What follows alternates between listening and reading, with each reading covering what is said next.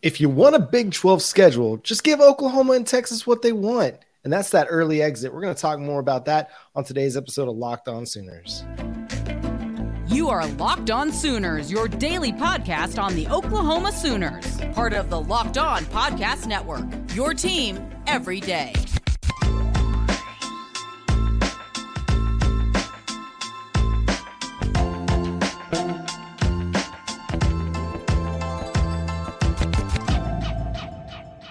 What's up, Sooner Nation? Welcome to Locked On Sooners. Today's episode is brought to you by LinkedIn. With LinkedIn Jobs, you can hire qualified candidates more efficiently by matching open roles with people who have the skills, values, and experiences to help you achieve your 2023 goals. Post your job for free at linkedin.com/lockedoncollege. Terms and conditions apply. My name is John Williams. You can follow me on Twitter at John9Williams.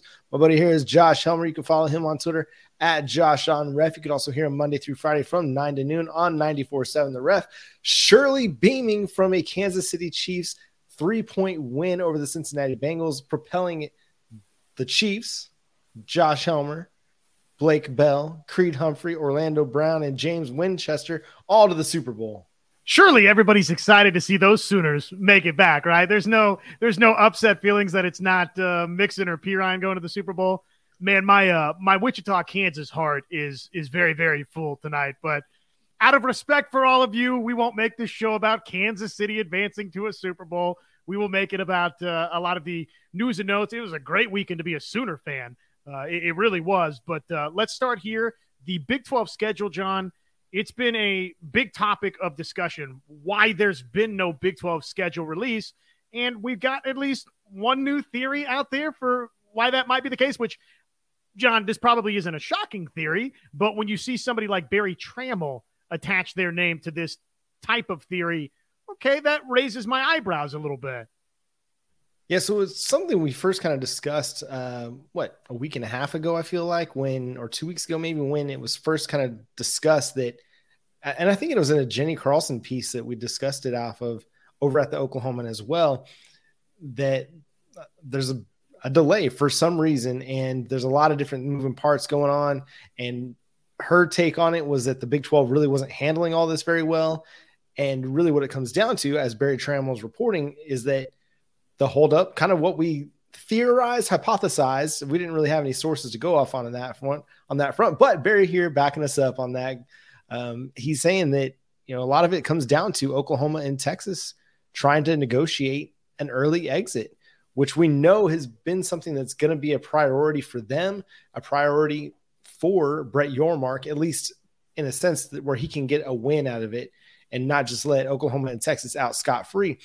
But it's a big issue because, as we've mentioned, and as we talked about a couple weeks ago, if Oklahoma and Texas are leaving after the 2024 football season, that means that, after the 2023 football season, that means that there's fewer potential dates in which the remaining 12 teams can host Oklahoma or Texas, meaning that at most there's only going to be 10 away or 10 games in which they can host an Oklahoma or Texas in 2023 before they go off and jet set to the SEC, which also means there's going to be a lot of negotiating happening amongst the remaining 12 to figure out, okay, who are going to be the teams that benefit from Oklahoma and Texas coming to their place as part of an away package.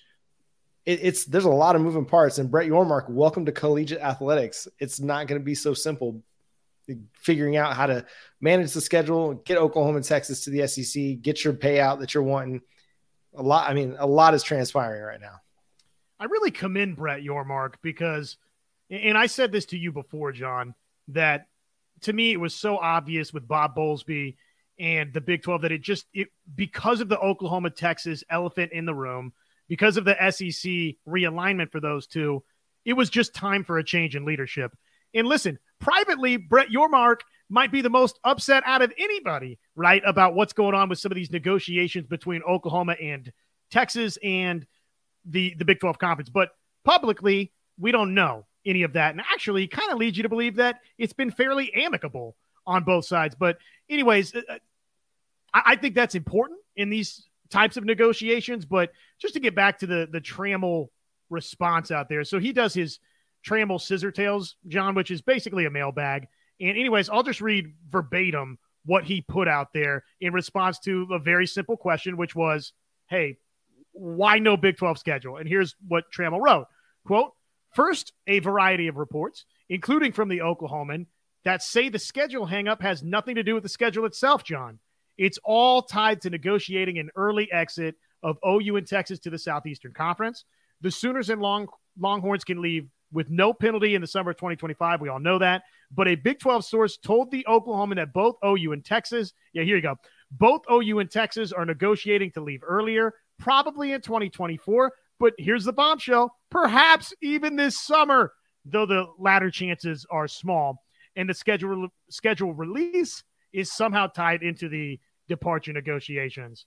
I continue to say I'm going to be highly, highly surprised if Oklahoma and Texas don't play in the Big 12 Conference next season, John. But, the longer this thing goes, even with or without Trammell's report, it doesn't take you or I or anybody else, I think, out there being a genius, John, to draw a line from point A to point B that probably it is in some way, shape, or form tied to Oklahoma and Texas's pending departure and any behind-the-scenes negotiations. So the longer this thing goes, man, and the longer we don't have a Big 12 schedule, the more you kind of, even though I don't think it's how it's ultimately going to play out, you have to entertain the possibility, don't you, that maybe we're not playing in the Big 12 next season?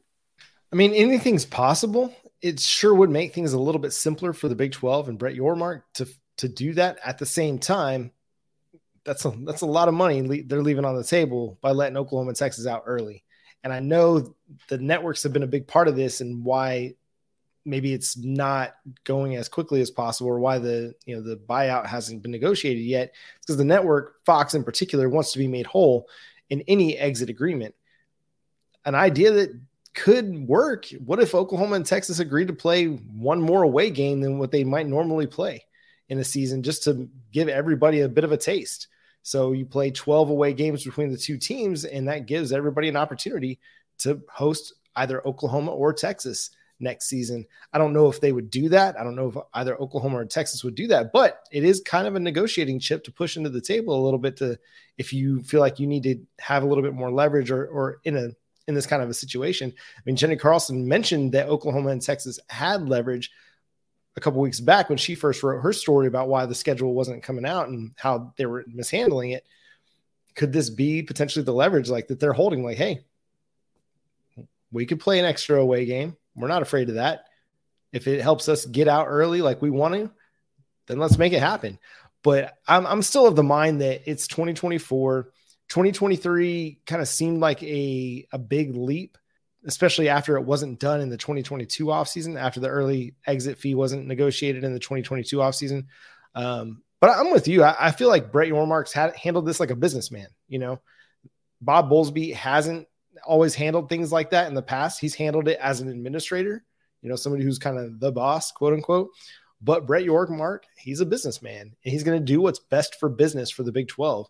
We've seen that already with the way that they've marketed the Big 12, marketed the conference championship game, made the conference championship game a big event, getting big time celebrities and stars to the game for the national anthem and other things going on. So he's going to handle this like a businessman. He's not going to have any emotion tied to it. One, he doesn't have any emotion tied to it. He's new to the conference. He doesn't have all the kind of the stake that everybody else has in it. He's just trying to do what's best for the conference in the long run and try to make the most money out of this early exit as possible. That's right. Yeah.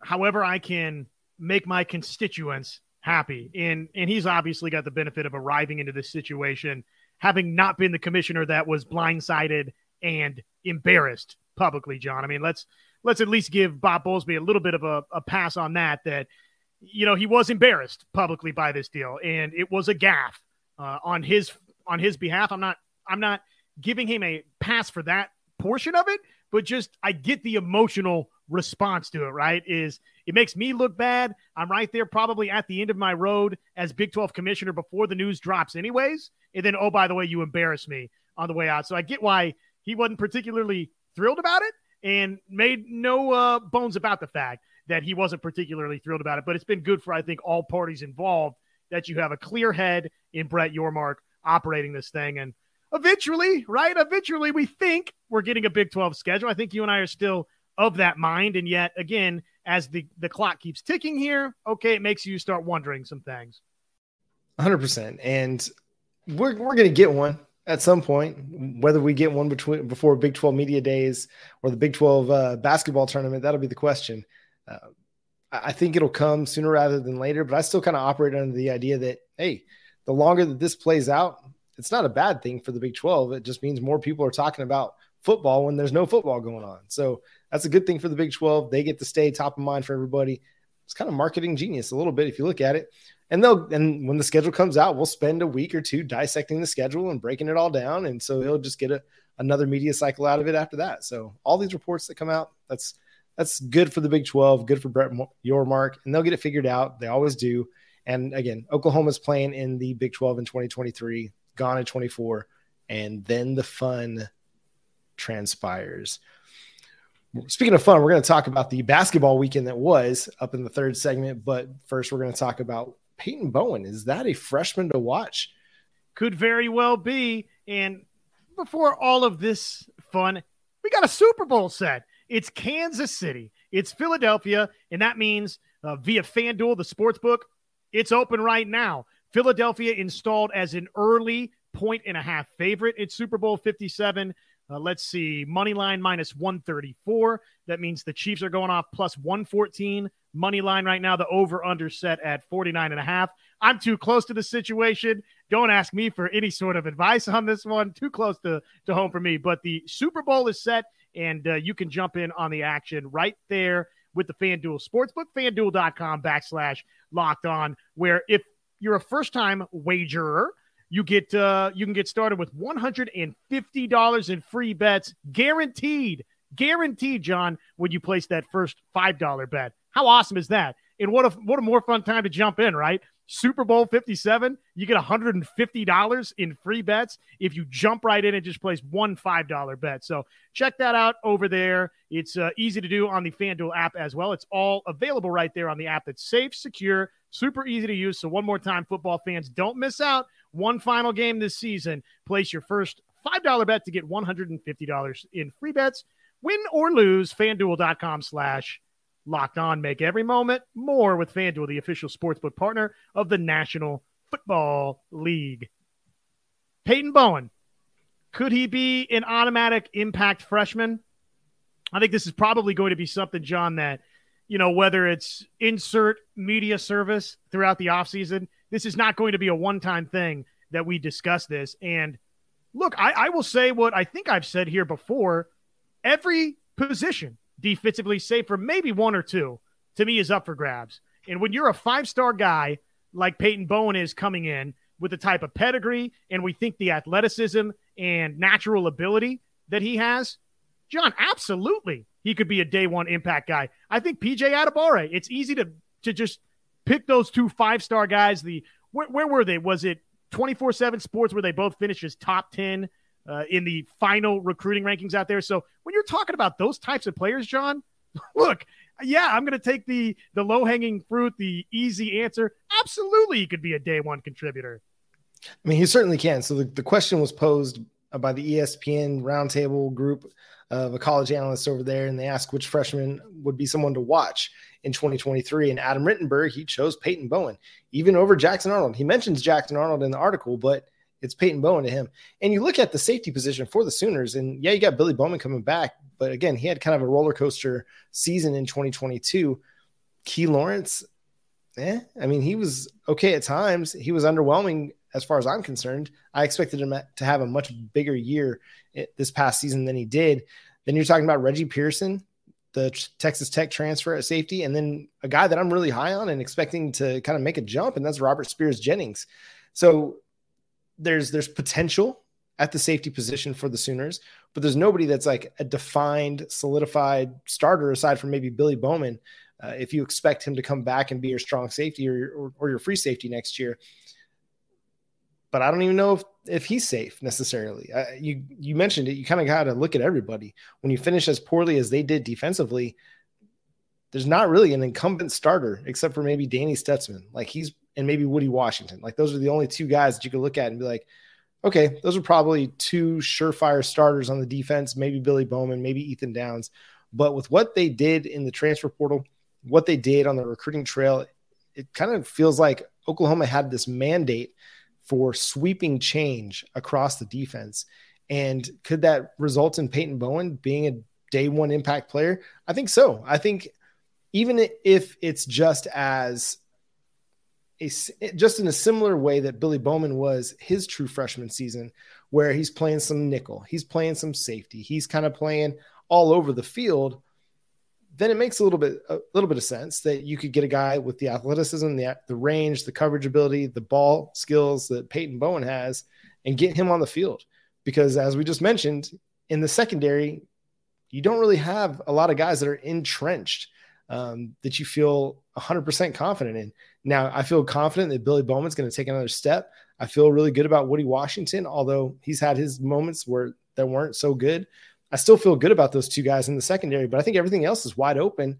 So why not a guy like Peyton Bowen? I feel like he's got the skills and the athleticism and the headiness to be able to jump in right away and make an impact, especially since he got here as an early enrollee. He'll be there for all the winter workouts, spring ball, spring game, the summer stuff. He'll be here for 9 months before Oklahoma ever, laces him up to play an actual football game. I think you nailed it. I think Billy Bowman is the name that you feel like safety-wise entrenched for Oklahoma, right? I think that's the one name. And then from there, the other probably couple of names to really keep an eye on, Lawrence, Robert Spears-Jennings, and honestly, beyond that, I'll say this too, John.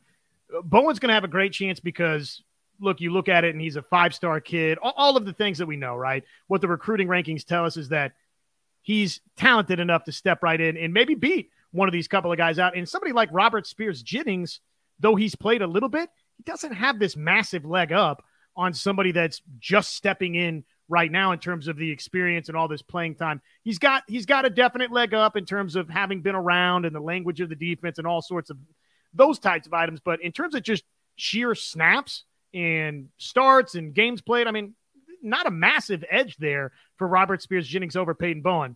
Having said that, John, I would say that probably there's a couple of guys in this signing class, not just named Peyton Bowen, that we need to probably have our radars tuned into during the spring and over the fall camp, to where, like I said, I think just given how bad you were defensively, John, Reggie Pearson, didn't mention him again either. I mean, obviously that's a name because he transfer portal, all the experience at Texas Tech. You got to be wise to his ability to step in and be a definite contributor for Oklahoma. But beyond Reggie Pearson and Robert Spears-Jennings, I think a couple of these signees are going to have a chance, John, if they're great straight away, to see playing time and to see it, right out of the chute. I genuinely believe that. Yeah, I also kind of turn to a guy like Caden Green. He's got the physicality, the ability early to maybe make an impact at guard. They added a guy like Caleb Schaefer to come in and compete for guard reps. You got Savion Byrd, you got Aaron Parks coming back, but it's going to be an interesting competition. I think physically he's going to be able to step in and play right away at guard, even if he does project long-term as a tackle. I think that's an interesting name to watch too. You mentioned Adebawore, of course, the skill set, the constant rise I feel like he's had. We talked about what Josh Pate had to say about Jackson Arnold last week. Well, he had some really glowing things to say about PJ Adebawore as well, which, I mean, everybody does. You go back and you look at just kind of the way his stock rose over the last year from 3-star to 5-star, and you're like, is he on a rocket ship right now? Or is he going to plateau when he gets to Norman? I mean, I think everything points to the fact he's going to continue to trend up. And that means that he's probably going to end up getting some playing time for the Sooners in 2023, which, based on everything we know about the kid, he's going to be an impact player. He said it at the All-American game. He wants to be the best defensive end Oklahoma has ever had. And I don't think he said it in like a braggadocious way, but in a I'm ready to go to work kind of a way. It was just very flat demeanor, wasn't, puffing his chest out to say it. It was just very nonchalant, the thing that came out. And I believed him. I'm like, all right, let's go. Let's get to work. Let's get you with Schmitty and let's see what happens, because I mean, the dude's already got the body, the skill to be an impact player. Get him stronger, faster, quicker, and who knows what he could be his true freshman season for the Sooners. So a lot of really intriguing freshmen to watch. Peyton Bowen's just one of them, but across the board on both sides of the ball, you got a lot of really intriguing freshmen. But let's also turn our attention. You got one more thing here before we move to hoops. Yeah, final thought on Adebawore and those comments, just real quick if I can. Man, it excites me that you got somebody that's, call it cocky if you want, but that confident in their ability that they can step in. John, maybe just that naive that they can step in straight away, don't know any better. Hey, PJ Adebawore, you're not supposed to be able to do this as a true freshman. Well, guess what? The Sooner shop, the pass rushing shop, it's open for business, and we are desperate for some new clientele. So it would be fantastic if, again, Adebawore, Bowen, a couple of these signees, John, they just don't know any better, and they're too talented to know any different, that they're going to step right in and be difference makers straight away. I can't wait to find out. It's going to be so fun next fall when we get back to actual football. But there was a lot of fun that was had on Saturday afternoon at the Lloyd Noble Center as the Oklahoma Sooners take down the Alabama Crimson Tide, the number 2 ranked Alabama Crimson Tide, with a 93-69 win in Norman. It was a fantastic performance from Grant Sherfield.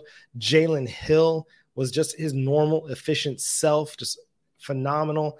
But the big story was these guys just hit shots and they played defense for a full 4 quarters, Josh. Oh, I have to unmute my mic here. I was in LNC for this takedown of number 2 Alabama. Let me first say hats off to you, Oklahoma fans. That was an incredible environment that this team played in inside the LNC. And, you know, I get it. You don't get a number 2 ranked team every single day, John, that comes inside the Lloyd Noble Center. But when you do, you get that opportunity to show up, be loud, and be energized. And Oklahoma fans were that inside the Lloyd Noble Center. But give Oklahoma credit that first under 4, that first from tip to the under 16 timeout, Oklahoma came out and they hit shots, John. It's a novel concept, right, in basketball. They came out and their stars hit shots, and they got that crowd behind them early to where it felt like even a little bit of a lull mid first half. And then Oklahoma started hitting some more shots and making plays to bring the crowd back into it. So it was honestly an amazing day to be inside the Lloyd Noble Center. It felt like, to me, being right there on hand and a part of it, honestly, it was like I saw people making this comparison, John. They were asked this question. They made this statement or comparison. Biggest win for Oklahoma since. And a lot of people were saying, well, the Elite 8 game over Oregon that sent you to the Final Four. Well, I will tell you this. It felt like the opposite of that Final Four game right after that versus Villanova, where Oklahoma, John, the way they shot the 3 ball in the game was incredible. Sherfield was insane. Jalen Hill was terrific. Tanner Groves double-doubles in the game. So Oklahoma, as bad as it was versus TCU, total opposite the next game versus Alabama. It was amazing the type of turnaround they had, and we're going to see, right? You play one really, really poor game usually, or maybe a couple, and you play one really, really good game, this being that, where everything goes right, or maybe a couple. And this was definitely that game, John, but I'll be curious to see just confidence-wise, what does this do for Oklahoma? Because now you got back-to-back winnable games versus Oklahoma State and West Virginia. Can Oklahoma – they're not going to shoot like this, obviously. Captain no-brainer here. They're not going to shoot like this probably the rest of the season, John. But can this just be the type of emotional confidence lift that they need the rest of the season to say, you know what, we're an NCAA tournament team, and we're going to prove that the rest of the way? The thing that stood out to me that was a huge difference in this game was the number of threes that they shot. In their recent loss to TCU, they shot 21 threes. They were 5 of 21. This week against Alabama, on Saturday against Alabama, they only shot 13 threes, but they hit them. They were 9 of 13. And so on a day when they were actually hitting their threes, the fact that they limited how much they were shooting from behind the arc to me, that's a step in the right direction, because I don't feel like they're a consistent enough 3-point shooting team. We talked about this, to be shooting 20 plus threes in a game. So limit it to 15 or less, go to the basket, go to the hole. Good things happen. Oklahoma has seen it firsthand that when you go to the glass, good things happen. I mean, they shot 19 free throws to Alabama's 21. And I mean, they hit 3 more free throws than Alabama did. Alabama shot 22 threes and was just 27.3% from the field, or from 3-point range. So like, that's a big difference. And the fact that Oklahoma was willing to use their efficiency to their advantage. Guys like Grant Sherfield and Jalen Hill, like every time he touches the ball and gets an opportunity around the rim, he finishes. Get him the ball, let him go to the hole, and use those 2 guys as penetrators. Don't sit there and rely on the 3 ball. So big, kudos to those guys for making some adjustments. And as you mentioned, the fans, like, I did not expect that kind of a crowd for this game, even though it was the number 2 team in the nation, even though it was Alabama, even though it was the Big 12 SEC Challenge. I did not expect that. And I thought, okay, maybe they'll get a bit of a bump because of the Crimson and Cream NIL autograph signing that was happening with the OU football team. They'll get a bit of a bump. But no way did I expect them to have 10,000 plus. There is the number I saw that your brother Joey Helmer reported. I mean, no way did I expect that. So big shout out to Sooner Nation for showing up, showing out, and making it look like a college basketball atmosphere that could rival any across the country. Like, it was a sight to behold on, when I was watching it on TV, just a fantastic atmosphere. This is so far off the importance scale, but hats off to the security in LNC. I thought they handled the court storming. It was just like everything that could have gone right for Oklahoma in this day went right. They had it perfectly sectioned off to where the Alabama players could leave the court, and the court storming I thought was awesome. I'm a big look. I dig that in a college environment, as long as it's, handled a certain way to where it doesn't get out of control. And I thought the Oklahoma students and fans that were a part of the court storm, I thought did it the right way. But man, just getting back to the importance of the win itself and the crowd, John, it's one thing to have 10,000 plus in the LNC when you've been begging for it and begging for it and begging for it. And then it's another thing, John, when you get said crowd and Oklahoma delivers in front of said crowd. What does that do? It tells people, you know what, this is fun. I want to be a part of this again. John, I had that feeling leaving the LNC. And I love Oklahoma basketball. I'm an easy sell. You don't have to work that hard to get me inside the LNC. But to other families and fans that are like, softball's great at Oklahoma. There's Oklahoma football. There's other options just in Oklahoma City, the metro in general. That gives you a reason to want to come back. It was such a fun day, man. That's the most important thing probably from this game, is it was just such an environment, such a fun day to get to be a part of if you were a Sooner fan. Now you get an opportunity to follow that up with Bedlam on Wednesday as Oklahoma State comes to town. They had a real great crowd in Stillwater when Norman went up there just a little bit ago.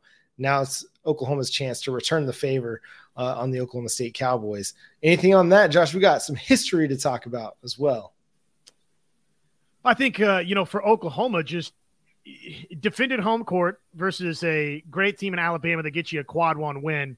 You gotta hold serve in Bedlam. There's no gimme games in the Big 12 Conference, John. Even whatever the standings would look like for an Oklahoma State or a West Virginia or a Texas Tech, none of it's easy. But look, you get Bedlam and you played poor in the second half in Stillwater not too awfully long ago. This is a game that, John, if they're going to the NCAA tournament, is there a path in if they don't win this game? Sure there is, because you've got dates versus both Kansas and TCU still to come in Norman. But for all intents and purposes, probably you have to take care of business in this game versus Oklahoma State, right? Yeah, and they did just that. You got a big win there. You get this one against Oklahoma State, and you're starting to build some momentum towards the rest of the season.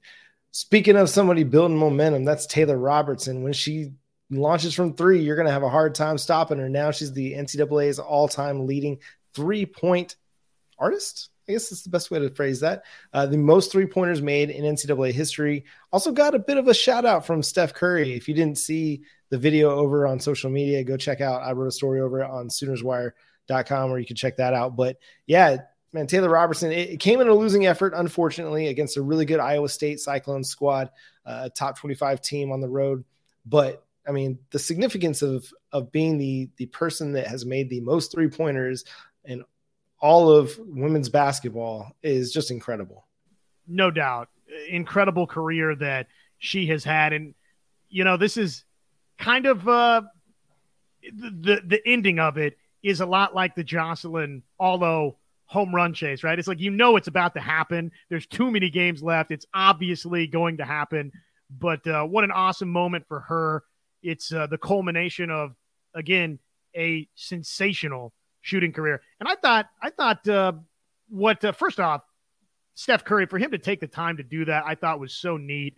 And, you know, it just shows his appreciation for other players in the game, which I thought was, you know, when you're that type of star in not even really just the NBA, John, but the sports world in general, to take that time was really, really cool. But I loved what he said. What he said in the video was, you know, to have that type of proficiency shooting the three is just amazing what Taylor Robertson has done.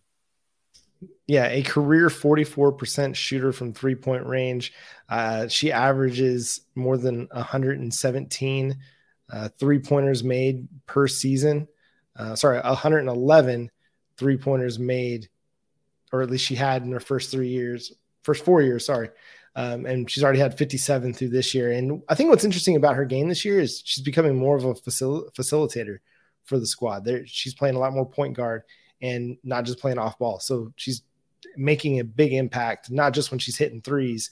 And honestly, she was the best part of that Sooners team on Saturday against Iowa State. I mean, she was fantastic. She was 6 of 8 from 3-point range, led the Sooners in scoring. Just so happens that Iowa State's got one of the best players in the country playing for them in Ashley Jones. So just a phenomenal effort from Taylor Robertson throughout her whole career.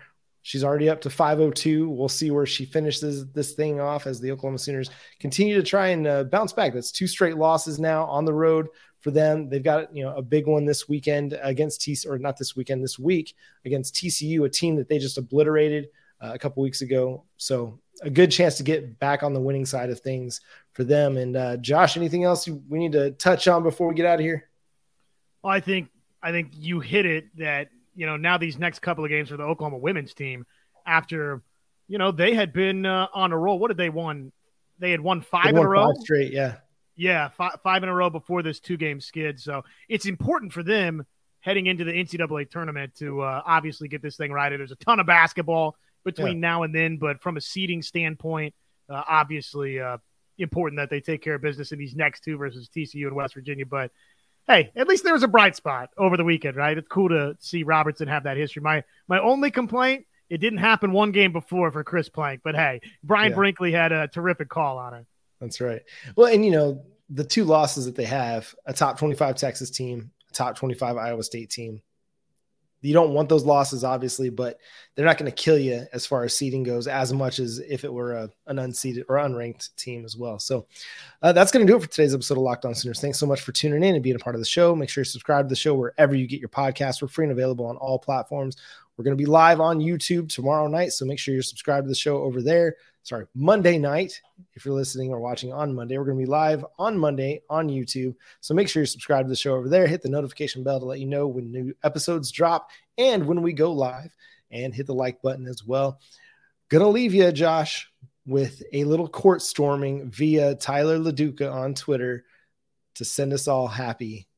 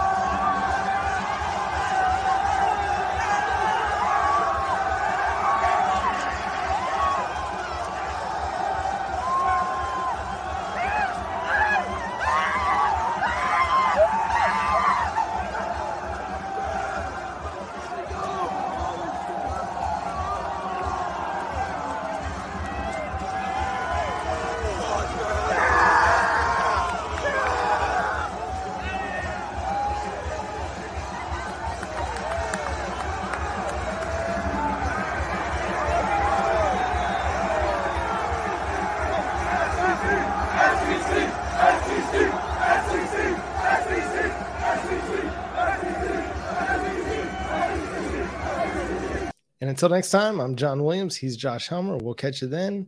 Boomer Sooner.